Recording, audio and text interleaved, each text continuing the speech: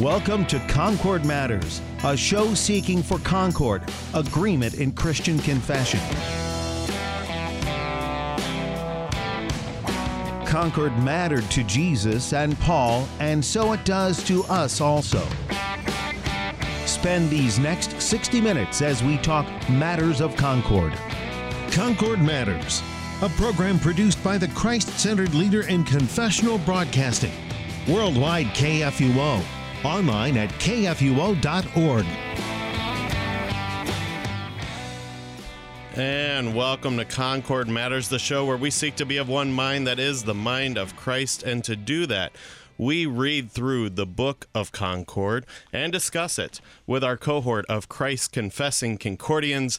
On that cohort today, layman Peter Slayton. Hi. Who is the social media manager for the Lutheran Church Missouri Synod. Then we have Dr. Kevin Armbrust, who does lots of things, many things. I care not to list them here. Would you like to say what your official title is? I'm the director of editorial for the LCMS Communications Department. Excellent. Which is just all-encompassing. It does so much. Interim managing editor for the Lutheran Witness. Ooh, yes. But we got a new guy, so you don't have to do three jobs for long. But very, very pleased that once again you have graced us with your presence, as you do indeed have so much that you are handling. We are very thankful that you are on the show with us. And then, of course, also on our cohort, we have the most esteemed Right Reverend Peter Ill. You really need to watch all those honorifics there, sir. Of Trinity in Millstadt, Illinois. And I'm your host, Pastor Sean Smith, and I just serve in Southern Illinois. That's all I do. All right, let's get into the Formula of Concord now. Last week, we had Pastor Jaime Garcia on to give us some of the historical background. Not Jaime Garcia. It was Jaime Nava, wasn't it? Yeah. Wow. I just slipped into St. Louis Cardinal fandom, and he hasn't even pitched for the Cardinals in a long time. It was Pastor Jaime Nava. Pastor Jaime Nava. I apologize for that, Pastor. This isn't another one of those, hey, guess who's actually a Lutheran moments. No, it's not. Oh, No. Okay. Brain's not working.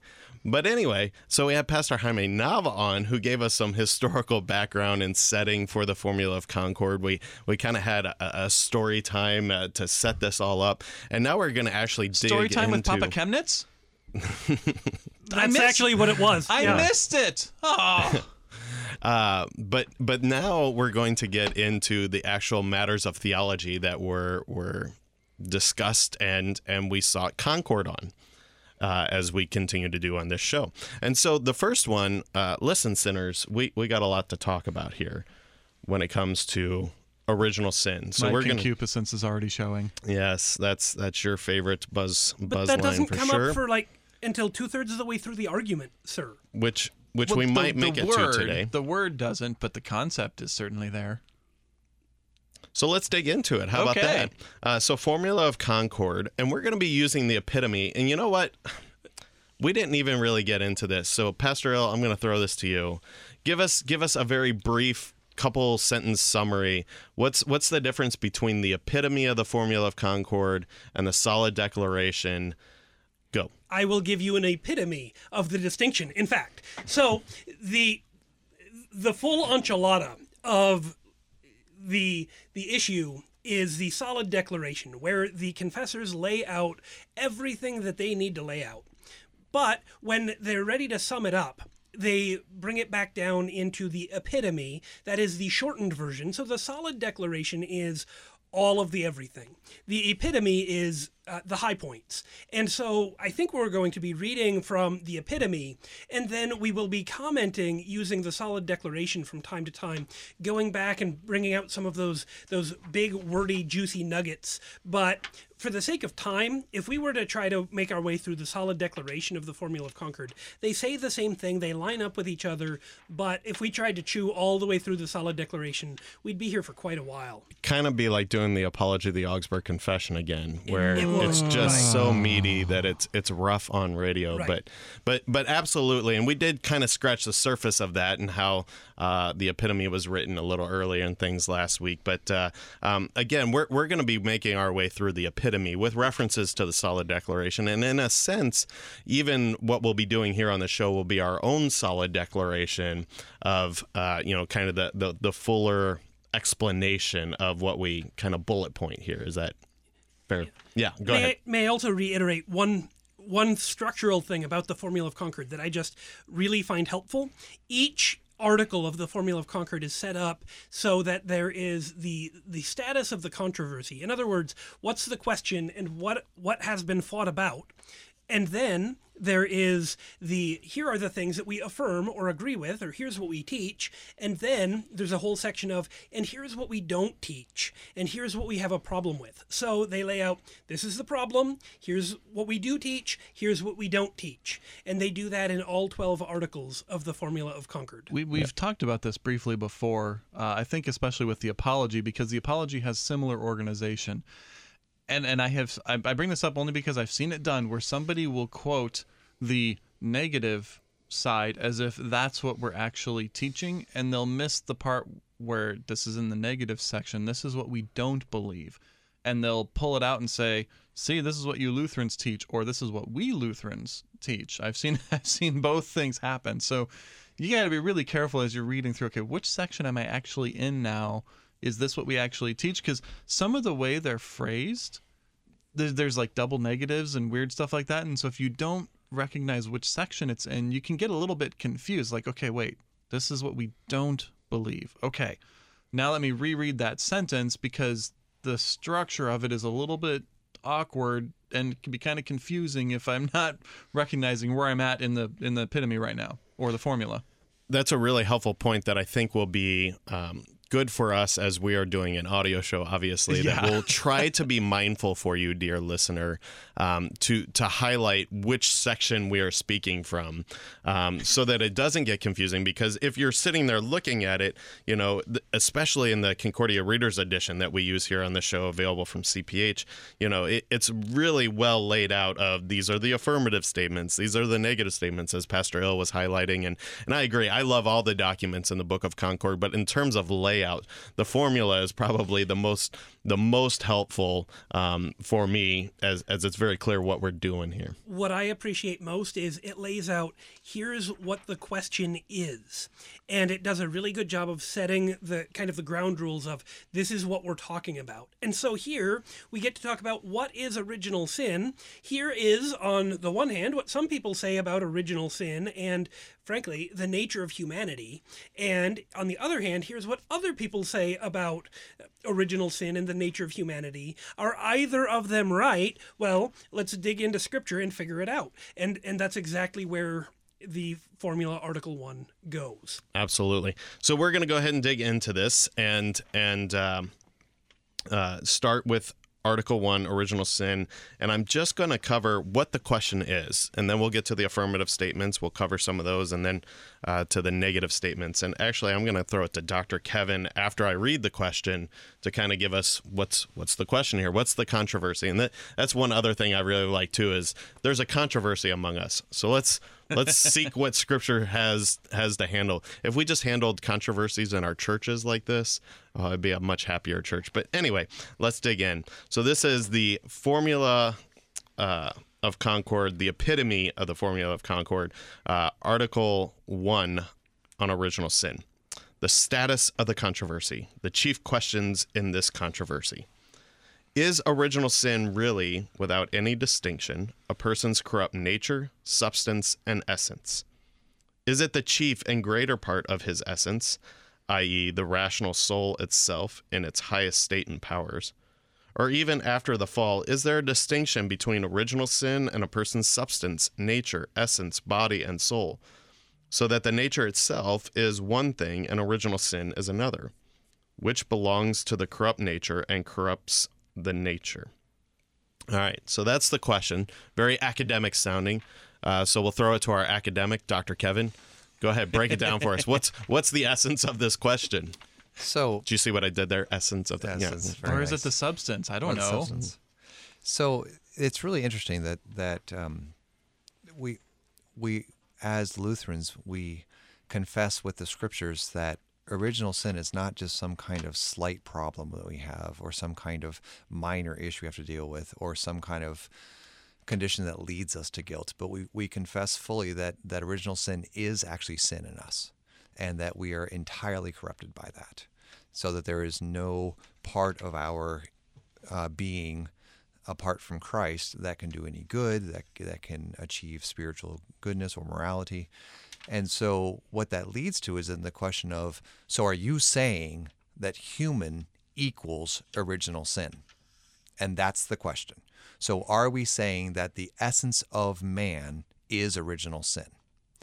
And the reason that's important is because this then really becomes a discussion point when it comes to soteriology and Christology. So that's the implication is, and when you use those two big words, soteriology is how we talk about what God has done to save us, and Christology is how we talk about Jesus as a person with two natures.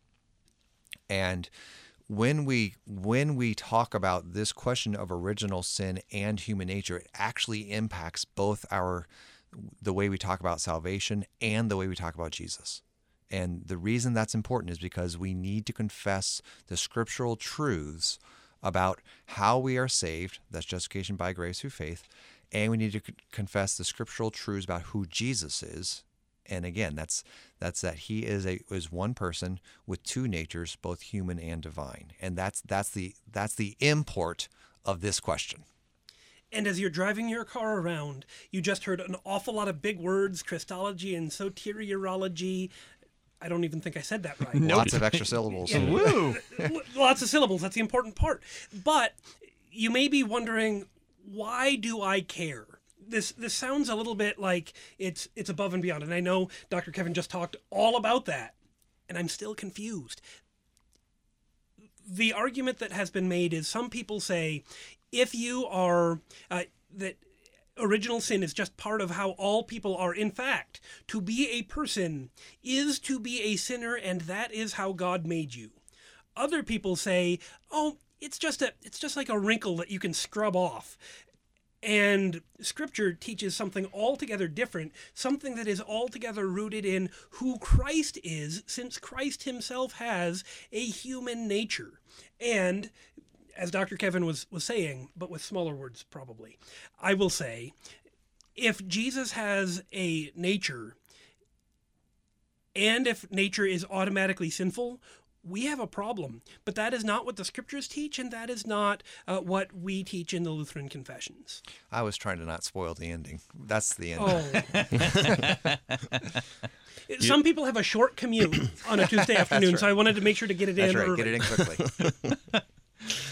Well, and I think it is right to highlight here too that what we're dealing with is the fact that there is a sinful nature. And this was one of the things that struck me. I don't even know when it struck me, but when I was going through this years ago, I thought I was coming to this for identifying, kind of how the sinful nature even comes to be and those sorts of things. And we're really not dealing with that. We're really dealing with what you guys have discussed here in the sense of, okay, there is a sinful nature, but how much is that a part of the creation and all those sorts of things that you guys just laid out. And how bad is it, right? Yeah, absolutely. So that's what we're wrestling with here. That's the essence of the question. Layman Slayton, anything to add? That wasn't an accident. Yay for philosophy jokes! Okay. So I have nothing else to add. For those of you who are listening who are wondering about all of these comments about essence and substance and accidents, there is this question arose in the Reformation because of philosophical terms. There was the essence of a thing, which was its substance, or there was an accident, which is a trait or a characteristic of it. In the editor's preface of the Formula of Concord, it talks about this distinction about there's a man And him being a man, that is his substance or his essence. But the fact that he's wearing a hat, that is an accident. That is a trait. He happens to be wearing a hat, but he can be a man without wearing a hat, or with wearing a hat, or with wearing a different hat. And so which hat he's wearing But not if it's a Cards hat. is an accident. And We're going to move right along, though, I think, from that. and it is, I mean, these are coming out of philosophical arguments, but I think you have already laid out for us that this does matter to us on the general lay level, whether or not you care about philosophy or our subtle little jokes here of philosophy. Feel free to take everything I just said about substance and essence and accident and forget it, and that's actually where the end of the formula of Article 1 of the Formula of Concord goes, is to say philosophical terms in our theology are not important. We don't philosophize into our theology. We theologize. We talk about God. That's what theology means, is we have words about God. And so we're going to focus on the words about God. And if you want to philosophize, go do that on your own time. We're going to be talking about God. Okay, I want to push back on that a little bit. Okay. Because I think this is an important distinction to make right at the front as we get into the epitome, especially in this article, because the fact that it's using philosophical terms, let me put it this way, you won't find the word essence, substance, accident used in Scripture. In that, those specific words, you won't find them there. And so we need to stop and ask, then why are we using those words to describe what Scripture says about original sin? I think this is actually an important thing to talk about. For one reason, because you're going to get people who are like, I don't see that in Scripture. Where do you see that going on? We need to be able to explain, okay, well, when we're saying the formula confesses what Scripture confesses, and they're like, but it doesn't use the word substance. It doesn't use the word essence. How can you say that it's confessing that? This is one of those areas where we are taking the best philosophical terms we've found that we think do the best job of describing what Scripture is saying. But we need to acknowledge that they are philosophical terms and that we're borrowing language from elsewhere as we're talking about Scripture in order to try and accurately describe as best as we humanly can this thing that is hard. And this sort of thing really, we saw it really quite well in the... Pastor Ill was raising his hand. Yeah, I know you guys want to debate back and forth, and you guys can't see in the studio right now, but they're sitting across from each other, which is unhelpful in this case because they just want to talk at each other. But I'm in the middle, so I'm just going to kind of break it up here for a second. But to say, right, I mean, we are working with philosophy here. I mean, this is a document produced in that kind of... We don't want to ignore that that's... Yeah. Paradigm and that sort of thing we saw, especially when we went through the Apology of the Augsburg Confession, is the very thing that the church fathers, especially Augustine, who was well trained in philosophy and rhetoric. I mean, he was a master of these things. I mean, that's exactly how he dealt with Pelagius and all the other errors of his time as well, and the things that come out of these philosophical terms that have kind of created some of the errors as well. So all of it's working on there. All right, I'll allow you a couple seconds for a rebuttal. I simply want to break the rules and read from near the end of our article for today. This is in the negative theses, but saying it positively, paragraph 23. Now, consider the Latin term substantia, substance, and accidens, a non-essential quality. They are not words of Holy Scripture, and besides, are unknown to the ordinary person, so they should not be used in sermons before ordinary uninstructed people. Simple people should be spared them. But in the schools among the learned, these words are rightly kept in disputes about original sin, for they are well known, and used without any misunderstanding to distinguish exactly between the essence of a thing and what attaches to it in an accidental way, or a non-essential way, I suppose you could say. And that's the quotation. There is a place to use these words, but we don't want to make our use of these words fundamental.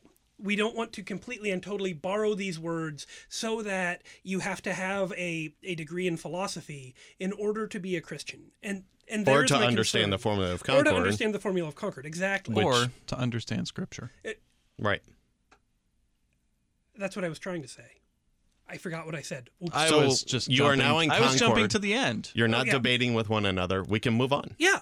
Yeah, great. Awesome. So, but we will be mindful this is what's going on, but at the same time breaking it down for the simple, which would probably include your host at this point, who's just kind of getting dizzy going back and forth between the Peters here.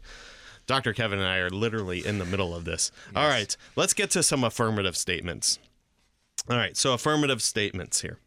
The pure teaching, faith, and confession according to the standard and summary declaration mentioned before. First, affirmative statement, which is paragraph 2 in the Reader's Edition. We believe, teach, and confess that there is a distinction between man's nature and original sin. This applied not only when he was originally created by God, pure and holy and without sin, citing Genesis 1:31, but it also applies to the way that we have that nature now after the fall. In other words, we distinguish between the nature itself, which even after the fall is and remains God's creature, and original sin. This distinction is as great as the distinction between God's work and the devil's work. All right. I heard a breath there. Who's jumping in? Dr. Kevin?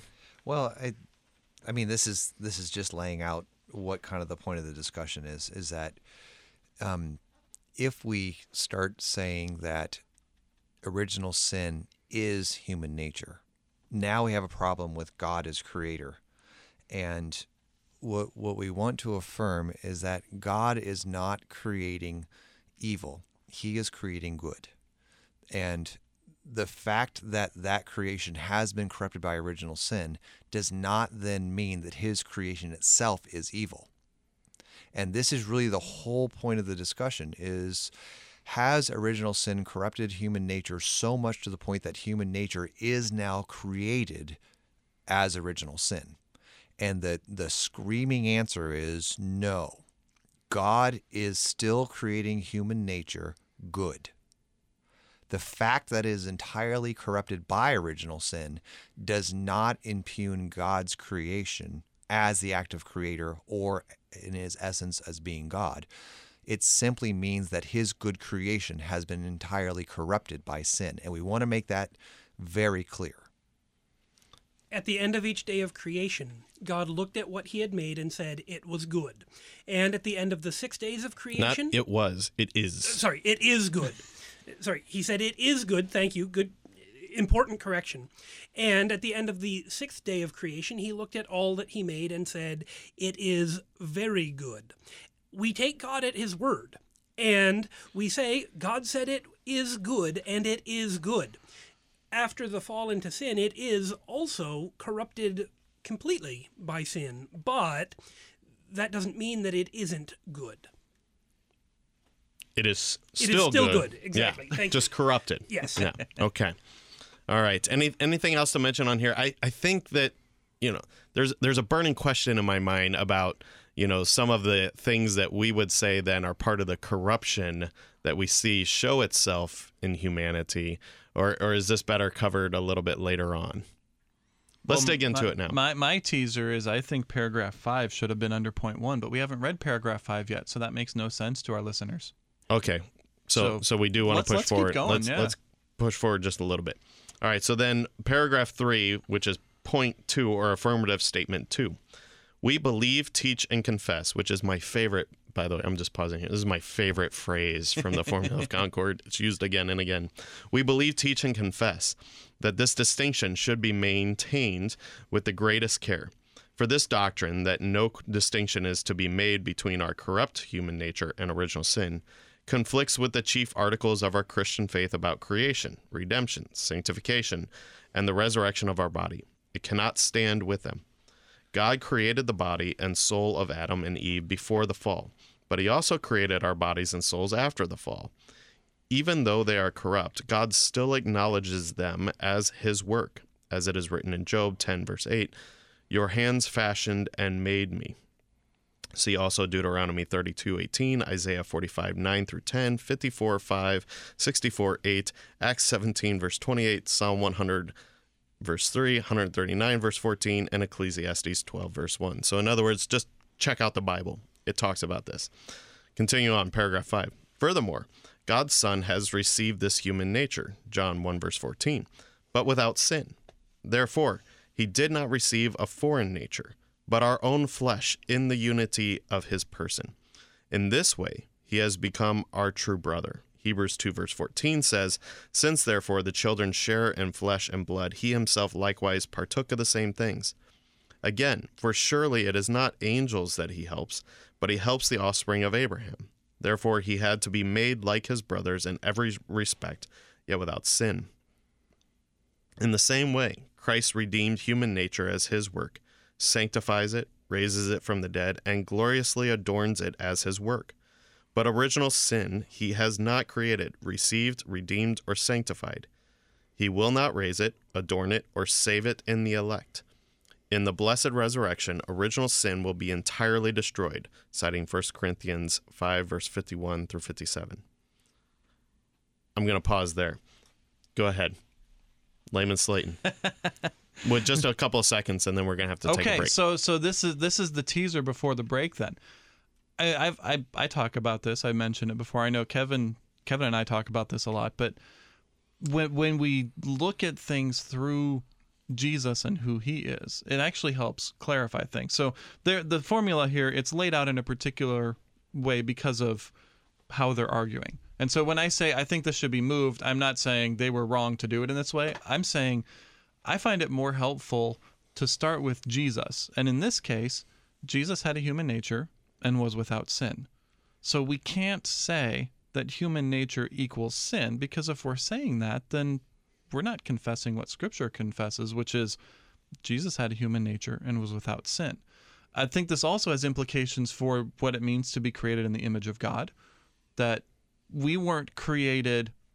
Okay, let's pause that then for after break. Yes. Yeah, because we got a lot to discuss there. So we're going to talk about Jesus after break. Well, we have a correction. There is a mistake in the Book of Concord. Ah! It's okay. But it's not 1 Corinthians 5, because they don't even have that many verses in 1 Corinthians 5. It's 1 Corinthians 15, verses 51 and 57 there at the end of paragraph 6. Good catch. This is why he's the director of editorial. He can find right. that missing one Mine right says away. 15. Yeah. You must have an edition. The second edition. Yeah, Which- it's okay. We'll get this all sorted out over the break. But when we come back, we're going to talk about Jesus, not editorial mistakes. Awesome.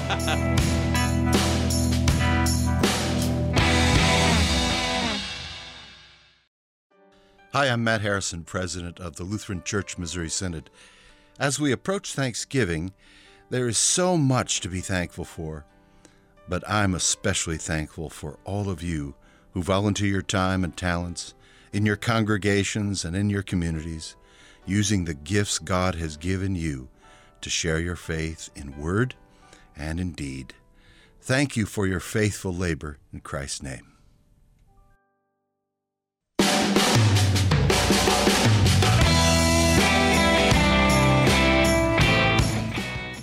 All right, we have sorted it all out after or over the break, and it turns out that there are just multiple printings of the second edition, and the more recent printings, thankfully, we knew we could trust CPH. They got the correction in there. It is indeed 1 Corinthians 15, verse 51 through 57. I have an older printing where these things just happen sometimes. It Apparently, even happened in Scripture, and we get textual criticism that helps sort these things out. That's another show. I'm not going to handle that. I see Dr. Kevin just like shaking his head at me. Don't go there. We're No. not. Scripture is without error. Yes. But sometimes, printers make mistakes. Yeah, Yes. printers are not. Right. So, but with that covered, we really do want to talk about Jesus and why this controversy matters. How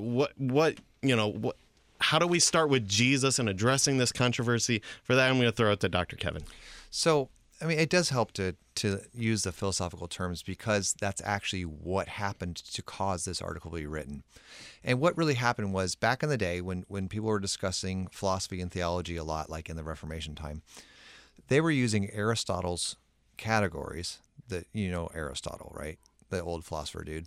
And he said that everything exists with two things. One is a substance, and that's the essence of what something is. And then the other is the accident, which we covered earlier, and that's something that that's a quality of something. Well, as that goes on, this language is important because this is what the church used in the formulation of the creeds, right? So you think like the Nicene Creed. He's very God, a very God, begotten and made, being of one substance with the Father. See, that's the term substance. So when you think of the Trinity, we say there's one substance with three persons, right? And that you can't divide the substance nor confuse the person. So that's now the you're word. being very Athanasian. Yeah, that's Athanasian Creed, right? And that's the point of the Athanasian Creed, is explaining how we use these words. So when we talk about substance of the Trinity, we're talking substance of God, we don't divide that up. When we talk about persons, though, we talk about Father, Son, and Holy Spirit, right? So this word substance, then, is an important word theologically. And when it applies to human beings, we say, well, the substance of being a human, that's the essence of who we are. That's how God made us, or how God makes us. And so then there's this dude named Flacius, or Flacius, depending on how to pronounce his name, and he was walking around talking about original sin and humanity, and they said, okay, here's the thing. You've got to explain to us if you're saying original sin is the substance of humanity or an accident on humanity. And he thought, well, original sin is not an accident, as in I can remove it easily, right? Because most accidents you can remove. So I have, a beard. I could remove that. So that's not the essence of who I am. That's an accident. That's one of the things that is a characteristic of me, but isn't the essence of who I am. So he said, original sin is not like that. It's not an accident, right? It's not something that's casually attached to me, or even importantly attached to me. It's actually worse than that. So they said, so you're saying it's a substance? And he said, well, it's not an accident. So if I'm choosing between the two, I'm going to go with substance. Right? And then they said, are you sure you want to say it's the substance of humanity? He goes, well, it's not an accident, so we're going to go with substance. And what happened is they said, well, what you're saying then is that original sin is the essence of being human. And he said, yes. And that's what caused the problem. Because when we heard that, we went, you're right, it's not an accident. But when you start calling it a substance, now we have a problem with Jesus. Because Jesus has a human nature, but does not have sin. So how do we talk about original sin being the substance of humanity if Jesus has humanity but doesn't have sin? See, now we have a disconnect. Now we have a real problem with what Scripture confesses, what Scripture teaches us. And we have a real problem with our Savior. Yeah, and then we have a problem with, we're not saved because now we have a sinful Jesus, or Jesus doesn't really have a human nature. Neither one of those work, right? Neither one of those is what Scripture confesses. So this is why we sat down and had to work this out, because this is one of those instances where philosophical categories fail to confess the fullness of Scripture. And when we limit ourselves to the philosophical categories, we end up limiting the full confession of who God is in Christ to save us. See, that became the essence of the argument. May I say it back so I can be sure that I understand it? Go ahead. Okay. Yeah. You're talking now. Well, good. So Flacius is running around, and they say, is original sin a changeable trait, an accident, or not? And he says, well, it's not a changeable trait. I can't make it go away. And so they said, so it's part of who you are. And he said, yeah, it's the point of how every person is. And they said, are you sure? And he said, yeah. And they said, do you want to double think that? And he said, nope, I'm good here. And accidentally, no pun intended, but funny nonetheless, he accidentally ended up saying, no, this is... To be a sinner is to be human, and you cannot be human without being a sinner, even before the fall, even if you are Jesus the Christ. Well, he didn't say all that. He didn't say that, but that's those where it are lands. the implications. But that's the implications of what he said. Okay. Yeah. Even though Flacius didn't say all of that, I still understand the implications. That's the controversy. Yeah. Excellent. So then my mind goes to this, right? Stepping into our kind of modern age where we have people that struggle to even consider themselves as sinners, right? We deny that. And in some ways we'll say, well, this is just the way God made me, and those kind of arguments come out. I mean, we kind of still got to mess with, where does this fall then for our common age today, and sort of the issues that we see present in humanity today? Okay, this might make people mad, so I'm just going to put that out there. But I would say one of the places we see this most commonly is in every parenting book written in recent decades, almost. Every parenting book you read, even coming from most Christians, assumes your child is good, that your child is innocent, that your child, if given the proper motivation, will choose to behave properly and rightly, that your child is basically good. How has that turned out for us? And I'm gonna leave it at that. But I think this you want to know, where do we see this? Well, that's one of the first places. We're raising our kids with the belief that they are by nature good. So this entire article, I mean, that is the sin, chief doctrine of Disney movies. Right. Well, Yes. Disney is just the most popular version of it, but this has become, let me use some philosophical terms, the substance of our teaching in the church, even in many places, in how we talk about raising our kids. Positive affirmation, self-esteem, positive motivation, don't say anything negative, all that kind of stuff has its root in the, maybe not the straight up denial of this article, of what Scripture teaches, but definitely an ignorance of it. So it is a denial then of the corruption of our nature. Oh, sure. Right. And so Maybe not an intentional. Right. It's because I think when Christians do it, it's like it's out of ignorance half the time, where it's like, I wasn't really taught that, so I don't know that's what I'm doing, which is why I say this might make people mad, because maybe they don't even realize this is what's happened. And it is a tough tension. I mean, as a father to an 11-month-old, right? Mm-hmm. There is something, I think, good about acknowledging the goodness of God's creation, right? Yes. It is still good. And yet it doesn't take too long for me to realize my son has inherited a whole load of my sinful nature, and it definitely manifests itself quite often, right? That doesn't mean that I then deny any goodness of the creation. And Right. So especially when it comes to babies, I think this is where it gets so difficult, is because we want to honor the goodness, which I think can easily be thrown out when we just view them as kind of, these just terrible beings, right? They're a horrible sinner, so I'm not going to feed them. Well, and What? And even just seeing what we see in our culture with the lack of regard for the preciousness of life, right? And things like that. And so we kind of react against that and try to restore the goodness of it. But then we fall too far off to the other side of the horse, right? And just say, oh, well, they are by nature innocent, being born into this sinful flesh. I don't know. I'm throwing a lot of thoughts out there. I think, again, what this article drives us to, as the confessors wrote in the Formula of Concord, is it really drives us to the question of who are we in Christ? And you got to remember, this is baptismal language. This is sacramental language. This is even in 1 Corinthians, Paul talks this way, is that the real point of all this is to be in Christ. So the question is not, how do I see my daughters as people? That's really not the question. The question is, how do I see them in Christ?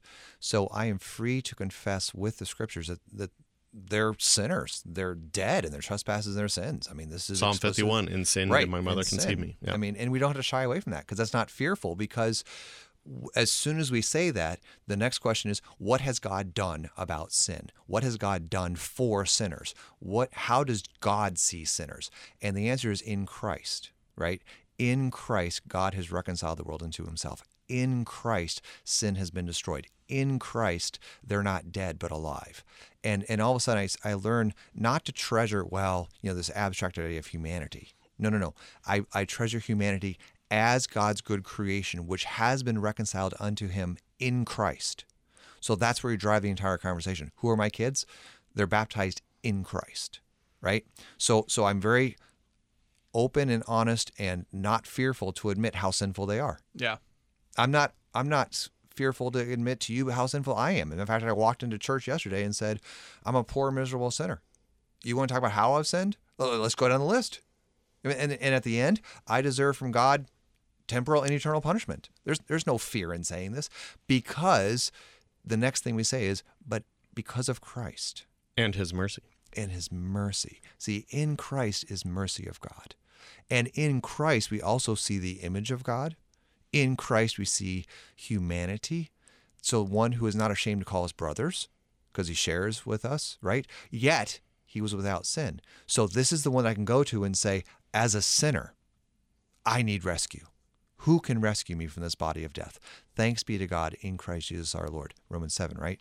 So that when we confront the depth of the corruption of original sin, we are free to say it is fully corrupting, because we have a Redeemer who redeems it fully. We are also free to stop and say that doesn't mean God created us in an evil way. It doesn't mean God is responsible for my evil. I am still responsible for my evil. Even the evil that I inherited from my parents, I am responsible for that, because my actual sins reinforce how much my concupiscence has taught me to love that sin, right? I can't say, well, it's just my mom's fault. Well, because my life shows that I'm totally in concert with what she gave me in original sin, right? It's not just Adam's fault, because my sin showed that I'm totally in concert with that sin. So what happens is I take full responsibility for being sinful, and I run to the one who is fully human, yet was without sin. And this article says that I can have full confidence that the one who came to be my Redeemer does not need to be redeemed himself. Right? This is the argument in the book of Hebrews. He doesn't need to be redeemed himself because he was without sin, because he's a son of God. But as a son of God, he also has a human nature that is not corrupted. Therefore, the point of this article is we cannot say that original sin is human nature. We can't, because we confess in Christ is a human nature without original sin. So then, I know we've talked about the philosophical terms and so forth, but bringing it kind of back to that thought as kind of our way of talking about this. So the flaking error then is he doubled down and said it's part of the substance, right? Because it's not an accident, because I can't take that away. Right. And if you're only going to give me two options, right? Yeah. But is it fair then to say what he was missing then is actually the gospel and Christ himself, because Christ is the one who takes it away? Yes. Right? Yes. And in Christ, and I especially see this Did you say come out. Jesus is the way? But I heard that somewhere before. I like that. Yeah. Yeah. So, and I especially see this in St. Paul's writings, and as I use the 1-year lectionary, especially the Advent readings, kind of, you're not in darkness, like, right. And, so ultimately, by my own works, obviously, and St. Paul's not saying this either, I can't fully take away this sin, but we can fight against that evil. Mm-hmm. We can fight against that sinful nature by the power of God through his working of his Holy Spirit, who is ultimately going to take this away at the last day, right? And has already won that victory in what Christ has done on the cross. And so, what was lacking in the controversy, and you have wonderfully highlighted for us, all of you, right, is that the gospel right. is got to be our starting point in this discussion. It's got to begin with Christ, as you so often love to say. Our doctrine of original sin is actually about the gospel. It's not to get us to focus on original sin and how bad we are in that sense, but it's to point us to Christ and, as Kevin said, what he's done for us because of that. Mm-hmm. Yeah, I know good church-going folks, and they are wonderful saints in Christ, but because our culture so influences and so forth, we sometimes get a little worked up when you start calling people sinners, or I love it, baptisms especially. I had one yesterday when the baby cries out and everything. I'll say, oh, I know that sinner hates to die, and you just called a sweet little baby a sinner. You're terrible. Look, the exorcism's working. We're good, yeah, but the reality, I always bring it back to, but it's okay, because guess what? The gospel is for sinners, right? Is really only for sinners. And so I can talk about this sinful little beautiful baby, and it's still beautiful, right. but it is a sinner. But it's okay, because Jesus is for sinners, yeah, and myself included. I think this is, as we go forth in this world with this confession, right? Because we are to confess. So as we go forward in this world with this confession, the issue with calling someone a sinner is actually the fear of what that means for how I'm going to treat them next, right? What does this mean that you're calling me a sinner? And the answer is, it means that we're going to talk to you about what God has done to forgive sin. That's really what it means, is that the reason we need to make sure we're clear on what sin is and the fact that I'm guilty of sin is because that leads me to what God has done to forgive sins. And so we are not scared. I said this earlier. We're not fearful of admitting that I'm a sinner because I know God's rescue. Now, it is totally improper if I use this doctrine of original sin to hate my neighbor. That's improper. I can't say I get to hate my neighbor because they're full of original sin and concupiscence. No, that's a problem because you are actually, too. Right. And that's actually where this issue comes in too, is in Christ, I see even my unbelieving neighbor in light of what Christ has done. And I say, good creation of God. Yes, entirely corrupted with original sin, but good creation of God, one that God has sent his son to redeem. And that is how I see him or her, and therefore I love them with the love of God, right? As we are called to do. Which then maybe is a good place to, and Pastor L, I know you want to jump in. You've been very patient, but maybe this is an important place to bring it back to my question then about what that common phrase that we hear today of, well, this is just the way God made me. Right. Right. Go ahead. There went what I wanted to say, but that's okay. When we hear that claim of this is how God made me, this is the way God made me, and that means it's good, it is to once again double down on everything is either substance or accident. And to say, well, if this is the way that God made me, then that's just part of who I am. And I hear this quite a bit in terms of how I am as, or how people are, or as, say, their sexual proclivities. Perhaps I hear this quite a bit in conversations with homosexual people or with transgender people, and they'll say, this is how God made me, so this is how I need to come to understand myself. And Scripture doesn't teach that God makes anyone to be a homosexual or that he traps anyone into a different gendered body. What Scripture does say is God made people, and they are good, and that they are sinners, full of sin, completely corrupted by sin, and that in Christ he remakes them. You had talked before, Pastor Smith, about baptism, and from time to time, in the baptismal rite that we use, it says the Word of God also clearly teaches that this person is a sinner, condemned by God for sin. And from time to time, the question comes up, Pastor, can we take that out of the baptismal rite? We don't want to say that about our beautiful little baby. No, the Word of God is still clear. The Word of God speaks about us as people who have sinful natures, who are sinners. And it is because we are sinners that we need Christ. If God made me this way and I just need to learn to love myself the way that I am, you don't need Jesus. And with good intentions, you have just taken away the gospel. We don't let our good intentions take away the gospel. Absolutely. Let's get a little more on the affirmative statements here. As a matter of fact, we'll just kind of conclude. We can finish that up today. Yeah. And then next week, we just get to dwell on all the negative stuff, which is really where I thrive because I am a wonderful sinner that is full of negativity.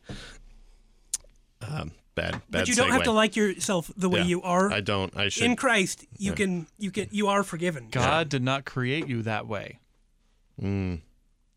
Well said. All right, picking up paragraph 7 then. The distinction can easily be discerned between A, the corrupt nature, B, the corruption which infects the nature, and C, the corruption by which the nature became corrupt.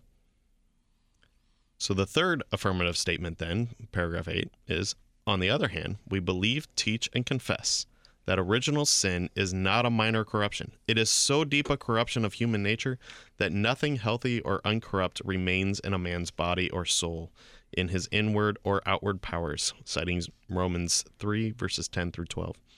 As the church sings, Through Adam's fall is all corrupt, nature and essence human. This damage cannot be fully described, Psalm 19, verse 12. It cannot be understood by reason, but only from God's word. We affirm that no one but God alone can separate human nature and this corruption of human nature from each other. This will fully come to pass through death in the blessed resurrection.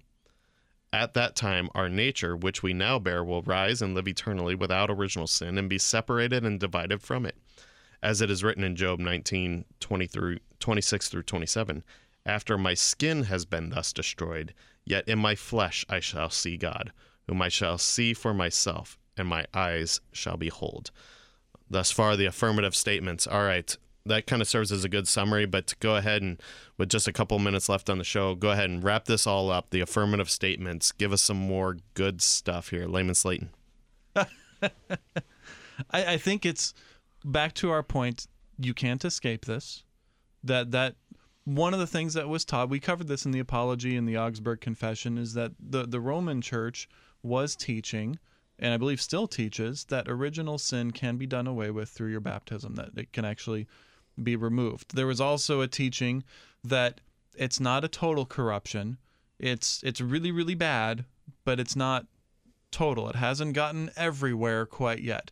You have Christian traditions that still do teach that there's this little bit of grace still in you that's great and good, and anything you're doing for your salvation is acting out of that little tiny bit that remains.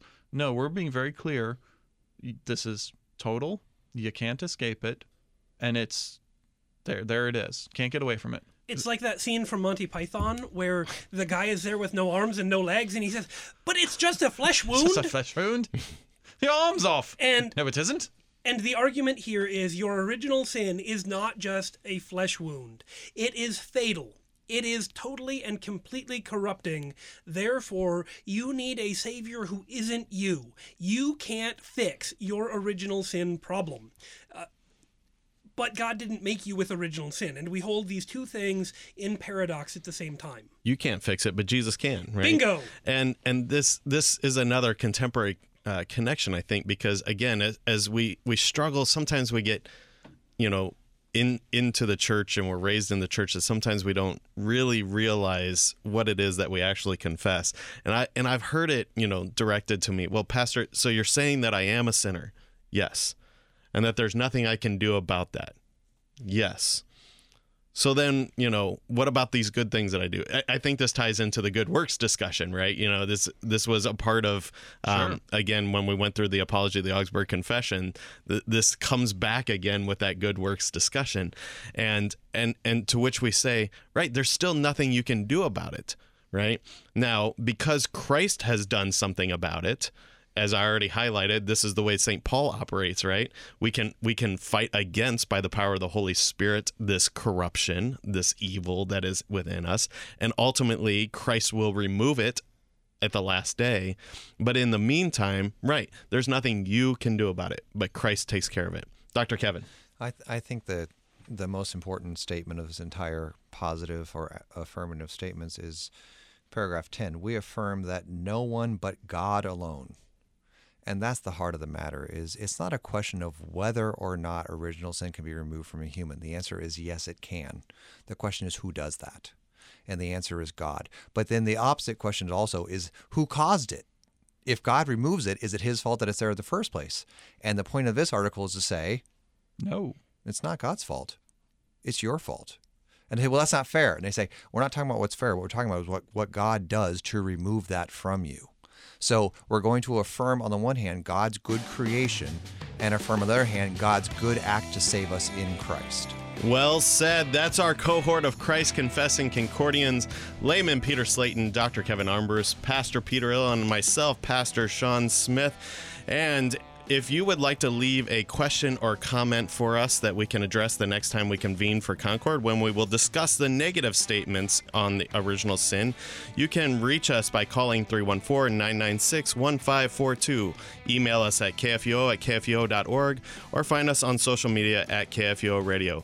Thanks for stopping by today, and until next time, keep confessing, church.